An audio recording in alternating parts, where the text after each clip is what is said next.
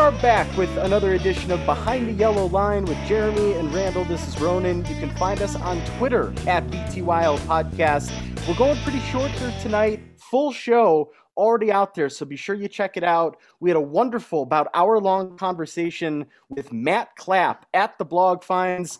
He is the managing editor at The Comeback. You can find his work at Awful Announcing. And we spent, guys, a good part of that hour talking trade deadline, draft, sort of the status of the organization here. Awesome conversation with Matt, and I think that anybody listening to this, jump over to that, check that one out. Lots of great insight from Matt, and just fun hearing kind of his story also as a Cub fan. Yeah, I thought it went really well. I like talking to Matt. Hopefully we'll have him on again sometime. Yeah, it's great to bring in these names who do the fandom a great service. We've been fortunate to have photographers on. We've been fortunate to have forecasters on, and to get one of Cubs blogger on. It's great that we're in this position to have these in-depth conversations with people who fill different roles in the fandom. You know, I'll say something else too, Randall. There's a lot of negativity out in social media. Jeremy, you even had a question to Matt about, like, if you type in Jed Hoyer right now on Twitter, it's a whole lot of hate mail and hate messages. A lot of people are critical of the job that he's doing and the task in front of him here. But a guy like Matt, like, I've been seeing his work, his opinion, his thoughts on the Cubs for a better part of a decade. I've never actually spoken to the guy on the phone before. We've exchanged maybe some private messages or tweets or things like that over the years. But here we are. We have a conversation, and it's like we're sitting across each other in a bar talking baseball. So it's one of the nice things about social media is you can connect with people that otherwise you never would meet that are passionate about the same things you are. And very cool just to get his thoughts on everything, again, from the draft to the trade deadline. Some really interesting takes in there, too, about guys that maybe aren't receiving a lot of media attention right now, like a Marcus Stroman. So definitely worth checking that one out. But nice chatting with him. We're going to go a little bit shorter, though, here tonight. We do want to talk about the hot play the Cubs have been playing. They can't be beat. Coming out of the All-Star break, they go to Philadelphia, they sweep the Phillies, they come home, they knock off the 2-game sweep of the Pittsburgh Pirates. And Jeremy, you were out there Tuesday, midweek day game, more than 30,000 people at Wrigley Field. Cubs win, but the storyline really on Tuesday, Wilson Contreras and maybe Ian Happ playing in their last game at Wrigley Field as Cubs, seemed emotional following the game from 1,000 miles away. What was it like at Wrigley on Tuesday? Definitely emotional. It clearly, there was something felt, I think, in the air. Wilson, obviously, he as he was wont to do, he took his time, appreciated the fans, appreciated Wrigley Field. It seemed like stepping out of the box, and the Pirates, they weren't, they're pulling their little yachty moves to let Wilson have the attention, which is what the right thing to do. And, it was a bittersweet game. You had the highs of, Nico Horner getting a double, Seiya hitting a homer and a double, Ian Happ just ripping a ball, Keegan Thompson pitching great. It was a fun Cubs game to be at. But on the other end of that, you had all the lows of, this might be it for Wilson. He had the final cheers in the 7th inning and the cheers when he came up to the plate in the 1st inning. And it was kind of a bittersweet. Unfortunately, it did seem like Ian Happ kind of got the same, treatment. I don't know if the fans all knew that maybe he's also on his way out, but it was a weird time to be at Wrigley. I didn't feel it as much as I felt it last year when I went. And I saw Chris Bryant hit like a final homer and Anthony Rizzo. That I felt like really sad. I don't know. Because I think I already did it last year. I know for some people, like, there's the hurts of pain again. Yeah. But for me, it was like, I knew coming in, Wilson's gone. So it was kind of closure. I kind of felt like for me with Wilson. It sucks. As we all said on the other podcast last night with Matt Clapp, but it sucks. But for me, it was kind of a closure moment. We've experienced the pain now. It's not new to us anymore. We know what to expect. Just to talk about Ian Happ real quick, he said the left field bleacher fans signed a baseball for him and tossed that to him. So I think Ian knew that everyone loves him too. But I don't think there's too many things that are going to be more emblematic of this 2022 season other than a game summary that goes, Keegan Thompson pitches great, Seiya Suzuki homers, and it gets overshadowed by 2 longtime Cubs probably playing their last home games as members of the team. I think that perfectly encapsulates everything that will go in the quote unquote history book about this season. And, Keegan lights out yesterday. I know it's Pittsburgh, right? And that team's awful and all that, but 7 innings, no earned runs, 7 strikeouts, no walks. We're going to see Justin Steele Thursday night kicking off that series in San Francisco. These two guys on the mound, this is must-watch baseball for Cubs fans. And that's exactly what we wanted even a month or 2 months ago, is that when these guys are on the mound, it's got your attention and you've got a vested interest in what's happening. Jeremy, it must have been awesome watching Keegan out there yesterday just sort of tearing up that bad Pittsburgh team. It was great, and he was money, and I was almost surprised. I believe that was his longest start ever in his career. He went 7 innings, and he was extremely efficient. And it's unfortunate that Nico, who we've all been talking up as being so great this year, and he has been, especially on the defensive end, booted that ball that allowed the opportunity for a run to come in. Eventually, 2 runs were scored, but he was pitching great. At one point I was thinking in my head, like, what's his pitch count? Is he on pace for a Maddox here? And I don't know if I know it's the Pirates, so you got to put that in. Sure. But they have some talent there. They have O'Neill Cruz and Brian Hayes and Brian Reynolds. There's some decent hitters in that lineup. That was maybe the best we've seen Keegan Thompson pitch ever in his career. And so that's something, to keep building. Like, I don't know where we're going to go in the future. Matt, I mentioned on the previous podcast, which you all should listen to, that maybe they'll be on an arms limit, not pitching into September. But so it's something to build off of. And I was excited to see it yesterday. Yeah, we talk about sometimes the disconnect between maybe a guy's line and how well he pitched, or vice versa. Maybe he didn't pitch especially well, but he still comes out with a decent line score. I think Keegan Thompson, I think he did both yesterday. I didn't see the game live. I did catch the replay on Marquee because I wanted to see Keegan Thompson pitch. And I think that's probably the best he's looked, in addition to probably being one of his best lines as a major league pitcher. He doesn't have the best velocity on the fastball. He tops out 94, 95, but he was going right after every hitter yesterday. He was pitching with a great pace. He was mixing in that breaking ball of his. I think that's the best he's looked, in addition to the best he's pitched as a big leaguer. And again, we'll put the qualifier on there. We'll put a little P with an asterisk, P on the asterisk, that it was against the Pirates. As Jeremy said, they've got some decent hitters, but overall it's not a great lineup. But if he had struggled against his Pirates lineup, that would be a story too. So that was a very exciting start for Keegan Thompson. And talking about these 2 games against Pittsburgh, there's something that's been bouncing around in my head the last couple of nights. I know that's dangerous. Yeah, that can go a lot of different ways. But of course, the marketing slogan for this year is "It's different here." And I kind of hate that that's borne out. I don't hate that Cubs fans have shown up, because I think that shows that we are, if not the brightest individuals, we are a very loyal and very passionate fan base. But there's somebody in the Cubs marketing department who's sitting there smugly every time you get 37,000 out there for a night game against the Pirates in July, 30,000 for a day game in the Pirates against July. Every time they see that, they're turning to their boss and going, "See, I told you it's different here," at which point they turn to the camera and smirk. So I kind of just hate that marketing slogan in a lost year is proven correctly, and someone is sitting there smirking about it. That's just something that's bounced around in my head after the last couple games. Well, I was shocked at that environment Monday at Wrigley Field. Like, obviously there's a lot of excitement and Cubs fans want to pay their respects, almost like a funeral procession for Wilson. Like, he's alive and he's there, but you're sending him off to his next life. But I'm not dead yet. Yes, you are. You'll be dead in a minute. But 37,000, and it's not just, okay, there's 37,000 people there standing with 2 strikes. I don't have much nice to say about Zach Zaidman, okay? But I will say something that he does do a nice job on social media is panning the ballpark during things like the 7th inning stretch to give people like me who aren't in the Chicago area a little taste of what it's like being at Wrigley Field these days. And it's packed, absolutely packed for 2 awful teams.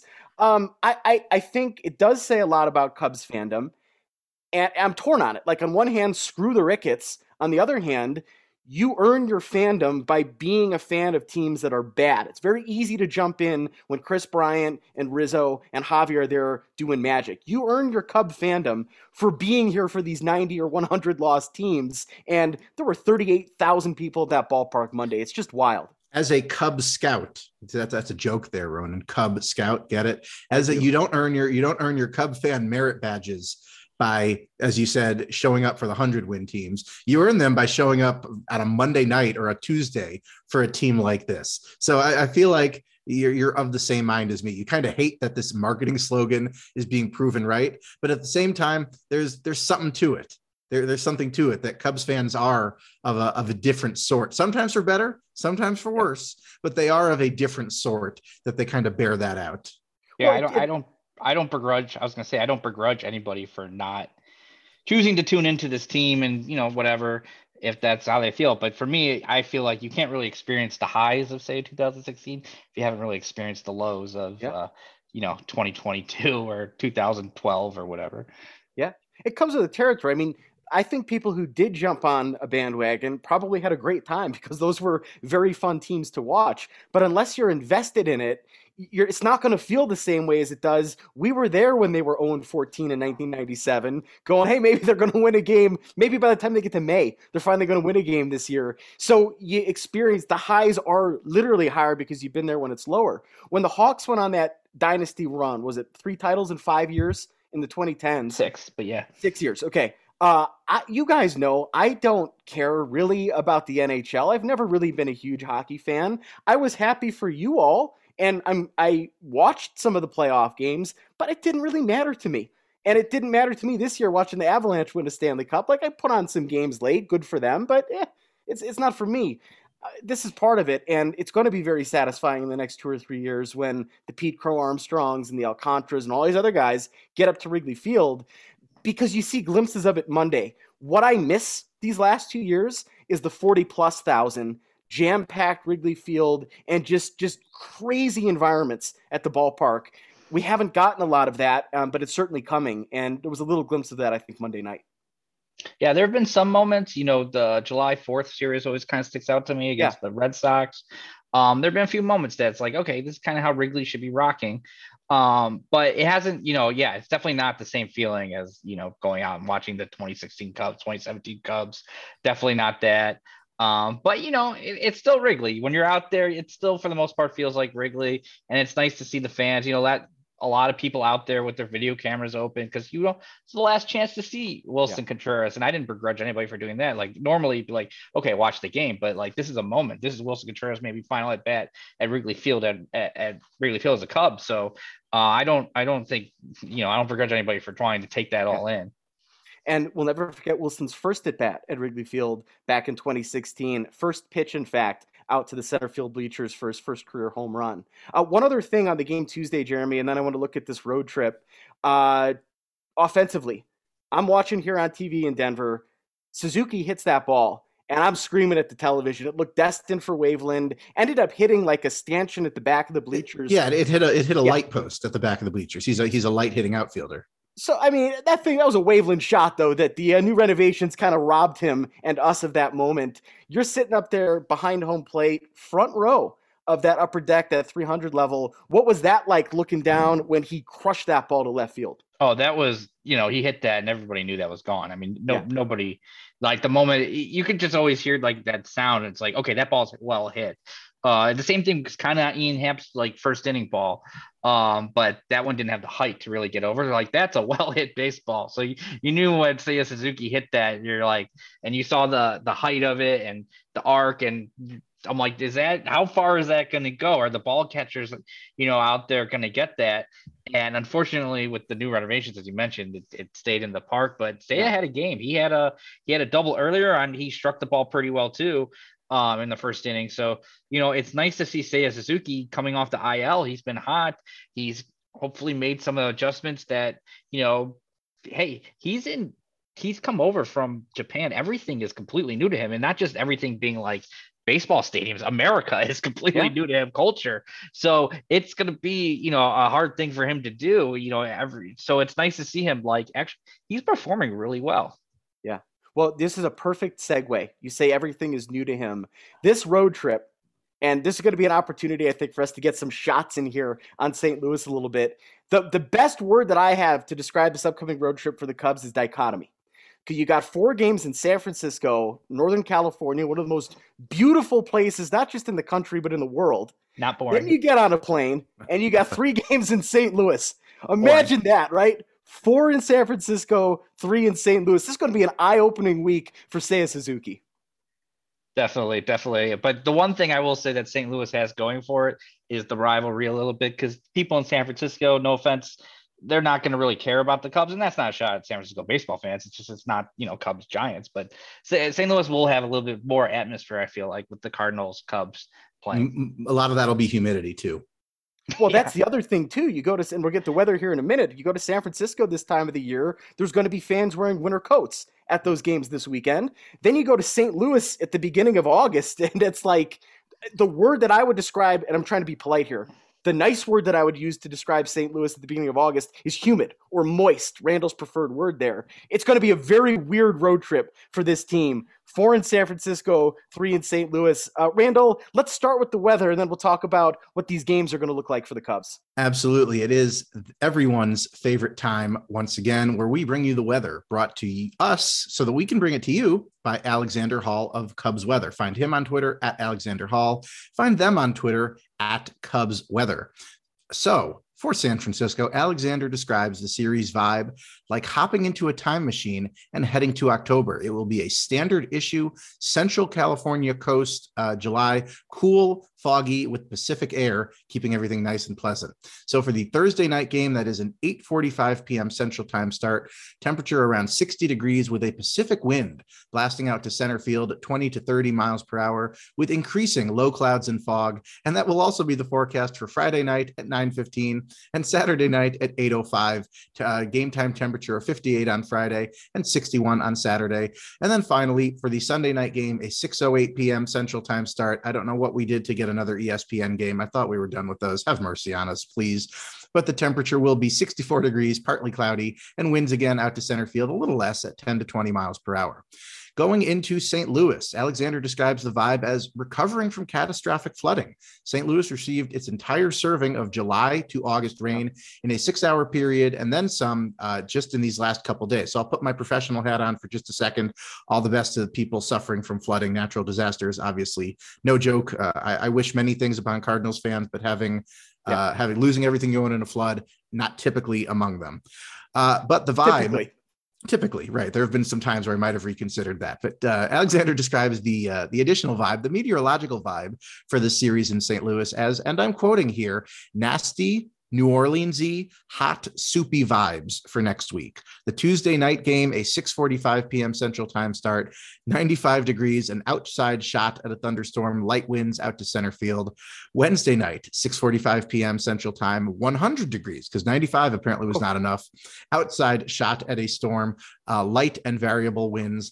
And then Thursday night, the series finale, another 6:45 p.m. Central Time start. It'll be practically freezing, 92 degrees, with a chance for thunderstorms and light winds out to center field. So as always, we appreciate Alexander providing the weather to us. Again, find him on Twitter at Alexander Hall and find Cubs Weather on Twitter at Cubs Weather. Yeah, really good stuff there, Alexander. And how about this road trip? 7 games, 2 time zones, no day games. All of the games on this road trip are at night. Interesting to me, at least. Yeah.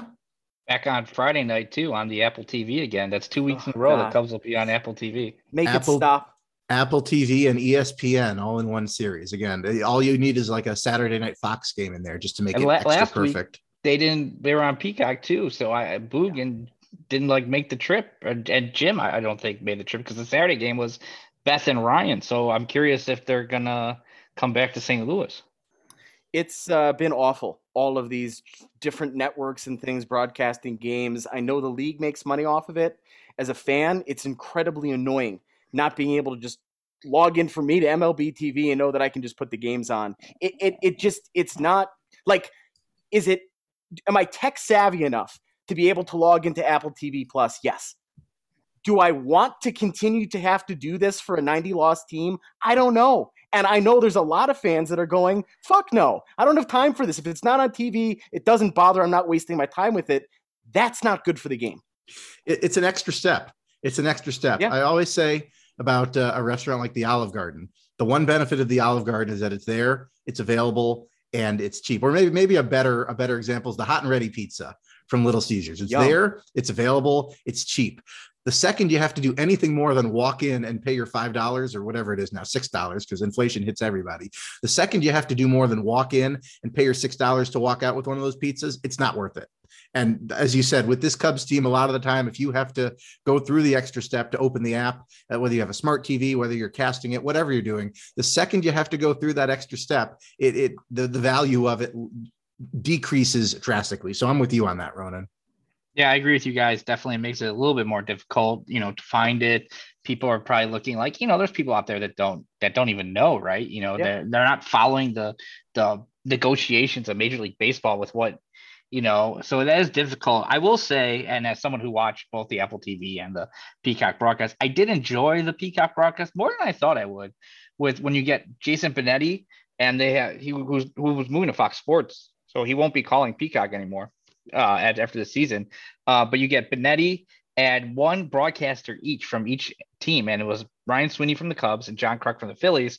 And when the Cubs were winning, and as they did win that game, it was very fun to hear John Kruk's just being like, total depression over every moment of the Phillies blowing this, and Ryan Sweeney being like, yeah, Nelson Velasquez hitting a home run, and Kruk just being like, geez, after watching the game, that was kind of enjoyable. I like that setup. Kruk's always been kind of a deadpan, kind of low key guy. He was so over that Phillies team on Sunday. He was just not there for it. He was doing his best to try and keep it professional, but every time the Phillies gave up another run or made some kind of mistake, you could just hear him going, can I go home now? He was over it. And you know what?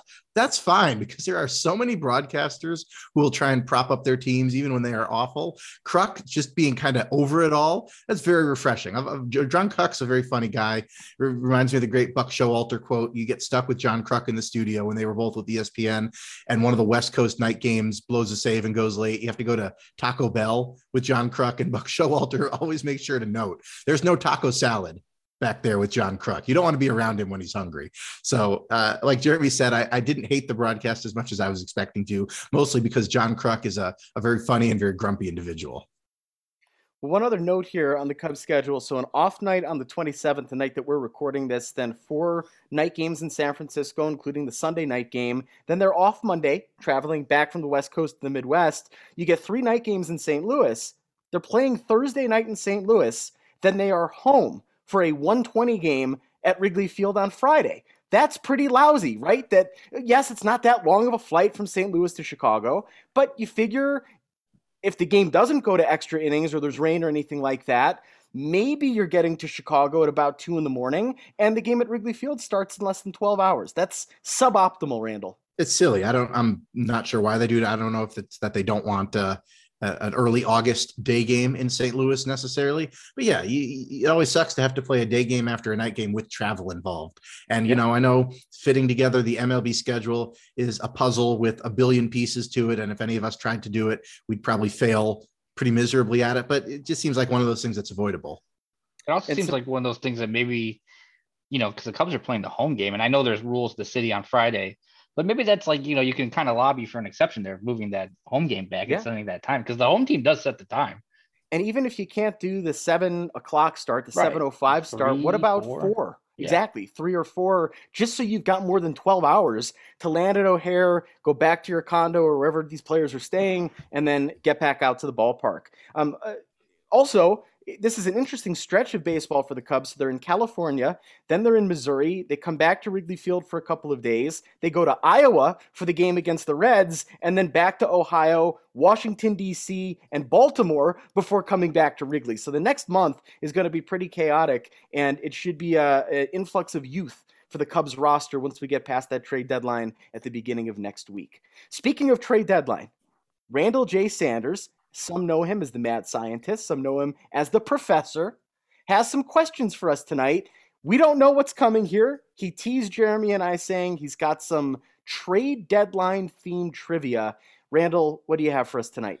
Well, we love nothing more than doing trivia on the show, and nothing more than doing thematically appropriate trivia on the show. So the theme of tonight's trivia is the trade deadline, which rapidly approaches its August 2nd nadir this season. And by the way, I learned this today. We've been wondering why it's on August 2nd. Apparently in the new CBA, the commissioner has the right to name any date from July 28th to August 3rd as the trade deadline. He can just pick whatever day. Yeah, you're giving me the thumbs down, Ronan. I agree. July 31st August 1st, if July 31st is a Sunday, any other date, get out. Anyway, there have been plenty of significant trades in which the Cubs have been both buyers and sellers in our time as fans, but I've chosen 4 trades from recent to relatively recent Cubs history, trades made in playoff seasons and in which the Cubs traded 3 or more players for a big splash. And your goal is simple: name all of the players the Cubs shipped out in exchange for these big names. So we throw it back all the way to 2003. On July 23rd, the Chicago Cubs, of course, received Aramis Ramirez and Kenny Lofton in exchange for 3 players being sent to the Pittsburgh Pirates. Who were they? Bobby Hill. That is one of them. Absolutely. And then there was another guy. There were 2 other guys. Yeah, yes. I know. I got it, Jeremy. I think I go for it. If you know it, name them. Well, Jose Hernandez. Correct. Was the big leaguer. That's and correct. I believe the other player, and I hope I'm pronouncing his name correctly, Matt Bruback. You are correct. Those are the 3 individuals. Minor league starting pitcher Matt Bruback went to the Pirates. Longtime Cub fan favorite utility man Jose Hernandez went to the Pirates. And then Bobby Hill, the infielder, was later sent to the Pirates as a player to be named later. So that is leg 1 of 4. Yes, Ronan. I just want to say, and I like Jim Hendry generally. I think his time, it needed to come to an end when it did. And I'm not here to speak poorly of Jim Hendry, but and yeah, I'm a biased Cubs fan. That's an all-time trade. Like I'm not just talking Cubs history. That is one of the all-time fleeces to do that against a division opponent. And not just what you had with Aramis' career, which was incredible for the next decade plus with the Cubs. Kenny Lofton in the second half of 2003. There was no other player that team needed more at that time than Kenny Lofton in center field, and he exceeded expectations. That is, put that trade in the Hall of Fame for Jim Hendry. In the Cubs Hall of Fame, that's a winner. We can say a great deal about Jim Hendry's tenure as general manager of the Cubs. A lot of it good, a lot of it bad, but he could pull off that big trade deadline deal like nobody. Funnily enough, this next trade was also one of those trade deadline deals. On July 31st, 2004, the Chicago Cubs received Nomar Garciaparra and a second player. That is one of the names I'm going to have you guys guess. And they sent out 4 different players to 2 different teams. So there's an extra wrinkle to this one. 4 different players. You also have to name what team those players were sent to, because this, of course, was a 4-team trade involving the Cubs and 3 other teams. So, Jeremy, I'll give you first crack at this. Well, I know one of those teams is Montreal and Boston. You are correct. I thought it was only those 3. Well, one of the players I know was Francis Beltran. Correct. Yes. And I think he went to Montreal. That is correct. Ding, ding. I'm trying to think of who else was involved in that deal. Like who went to, I don't even remember a 4th team. Was it like Minnesota was 4th team? Minnesota did receive a player from the Cubs in that trade. Did they receive, who could they receive? I'm trying to think too. I'm trying to think. Go ahead. That's like before Eric Milton or whatever. No, not or Kyle Loesch. Was Kyle Loesch in that deal? Kyle Loesch was not in that deal. Well, we're trying to think who ended up in Minnesota from the Cubs. I will give you a hint. It was a minor leaguer, so it might not be a name that comes to mind immediately. And don't forget, the Cubs also got back a second player with Nomar. Okay, so we've got that the Cubs received Nomar Garciaparra and Matt Merton from the Red Sox. That's right. I remember that. I remember Francis Beltran going to Montreal. That I remember. All right. Who else? All right, so I'll call it here. So that was a 4-team trade. The Cubs, the Red Sox, the former Montreal Expos, the then Montreal Expos, and the Minnesota Twins. There are a lot of players exchanging teams there, greeting each other in midair. Orlando Cabrera was in that deal? Orlando Cabrera was in that deal. He went from the Expos to the Red Sox. So the Cubs sent out hard-throwing reliever Francis Beltran, shortstop Alex Gonzalez, would be World or postseason hero, but more like postseason scapegoat. And they sent infielder Brendan Harris, who had a short cup of coffee with the Cubs earlier that season. Those 3 players went to the Montreal Expos. And then they sent minor league starting pitcher Justin Jones to the Minnesota Twins to complete the trade. We go for one more Jim Hendry special, July 8th, 2008. The Cubs received Rich Harden and another player from the Oakland Athletics in exchange for 4 players. So only 2 teams involved in this deal, a little bit easy, but who else did the Cubs get back in exchange for Rich Harden, I beg your pardon, and who did they ship out to Oakland in that deal? Chad Gaudin, they got him back. You are correct. And I know swingman Chad Gaudin, they did get back with Rich Harden, correct? And I know they traded Josh Donaldson, who You ended are up correct. being A a star. young A-ball catcher, Josh Donaldson, did And go to Oakland in that deal. 3 other players involved. Sean Gallagher, You are pitcher. correct.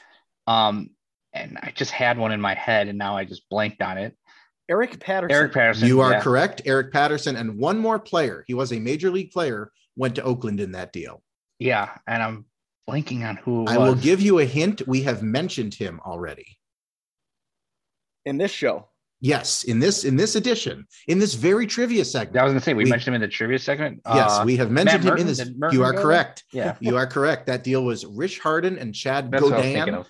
A nice Cajun name, Godin, coming back to the Cubs in exchange for a young A-ball catcher named Josh Donaldson, starting pitcher Sean Gallagher, outfielder Matt Merton, and utility man Eric Patterson going the other way to Oakland. And then the fourth and final leg of our journey tonight, one of the names in this deal is going to be just shockingly obvious. I don't know that we even need to guess it. You'll get it immediately. But on July 25th, 2016, the Cubs received Aroldis Chapman from the New York Yankees in exchange for 4 players going to New York in that deal. Again, one of these is strikingly obvious. If you don't know it immediately, I'm kicking you off the show. The other 3 might be a little more difficult. Okay, obviously Gleyber. Okay, very good. Gleyber is that very obvious one. Thank you for getting that. Billy 3 McKinney. other names. Okay, 2 other names went to the Yankees in that deal. Billy McKinney is one. Gleyber Torres is one. 2 other names went to the New York Yankees in that trade. Was there a dude named Rashad Crawford? You are correct, Jeremy. Minor league outfielder I don't remember Rashad that. Crawford, who has popped up recently in independent ball. He was the 3rd name in that deal, and there was one more name that went back to the Yankees in that deal. I will give you a hint. He was a major leaguer. He did come off the Cubs major league roster. Was Adam Warren? You are correct, Jeremy. 4 for 4. I will give you 4 for 4 on that one, Jeremy. The Cubs, of course, traded minor league infielder Gleyber Torres, who, again, we all know, minor league outfielder Rashad Crawford, minor league outfielder Billy McKinney, and then major league swingman Adam Warren, who actually came over from the Yankees as a free agent in the offseason. Cubs nice enough to trade him back to the Yankees, where the only place he ever really had any success. And so those are the 4 names the Cubs sent out for Aroldis Chapman. 4 big-time trade deadline deals in fairly recent Cubs history. One of them came in a World Series year. The other 3 at least came in, I beg your pardon, though, 2004 was not a playoff season. It should have been. It was not a playoff season. It very much should have been. They should have had the wild card this year. But 3 big, splashy trade deadline deals and the names involved in them. So I look at the specter of trade deadlines past. Spectre. Yeah. Spectre, that's right. That's Jeremy in the past, is the specter of trade deadline past. Well, good stuff there, Randall, and always fun kind of going down. I like how you had kind of good trades and maybe some less good trades that impacted the Cubs over the years. Some great moments, though, like even though it didn't really work out with Nomar, that moment when the Cubs acquired him, that was a huge deal when he was coming over from Boston and you thought, okay, this is the missing piece. This team's going to go win a World Series. They didn't even make the postseason. No, they did not. And again, that was pre-Twitter. That was learning something the second it happens. We were learning this. I don't know if it happened after the game that day, but we were learning it from the post-game show. We were learning it from ESPN breaking in, showing it on their ticker. That was when, I hate how I'm going to sound by saying this. That was when you had to wait to get news. And we did. And when that news broke, that was just crazy. The Cubs got who, and they only had to give up who, just a watershed moment in splashy Cubs non-playoff year history trades, which is a very small sample size, but that's what makes it even better. Yeah, I remember thinking that I was like at camp when that happened. I remember overnight camping when that happened. And I remember it happening. So I didn't really have a full focus on it, but I remember also thinking like they got Nomar and they didn't really give anything up to get him. Although, I was into the prospects. I was like Francis Beltran. I knew that. But then you're looking back on it though, you're thinking somewhat, maybe Theo knew what he was doing too. So. Absolutely. Well, one other thing I wanted to touch on here, and then we're going to bring this home again. We really want to push folks over to the interview with Matt Clapp, which you'll find uploaded just prior to this. So please check that out and give him a follow at the Blog Finds and Matt2Clapp on social media. Number 78, it's our 78th podcast. Nobody's ever worn it, Randall, in Cubs history. So again, I ask, who ought to be the first Cub to wear 78? Jeremy suggested Alexander Canario, who might see time in the major leagues this year. He does have that 40-man spot that he's occupying. I think we should just keep guessing Alexander Canario as we go through these progressively higher numbers that nobody has ever worn before. If we guess enough of them, there's a real good chance we come out correct. So I think that's a real good strategy. Yeah, Canario obviously is on fire, so maybe he'll get a shot. But I'm going to go with another guy on fire in the minor leagues, Jonathan Perlaza. All right, that's a good call too.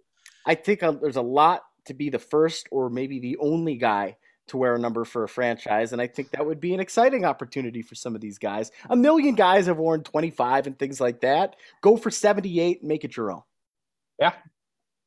Well, that's all we got this week. We got to figure out programming for next week when we're going to get a recording in here. Got a lot of moving parts here. I think I'm heading out west for a little bit, so I'm looking forward to that. We'll figure it out, though. We'll decide what we're going to do with regards to the show, but one thing is for certain.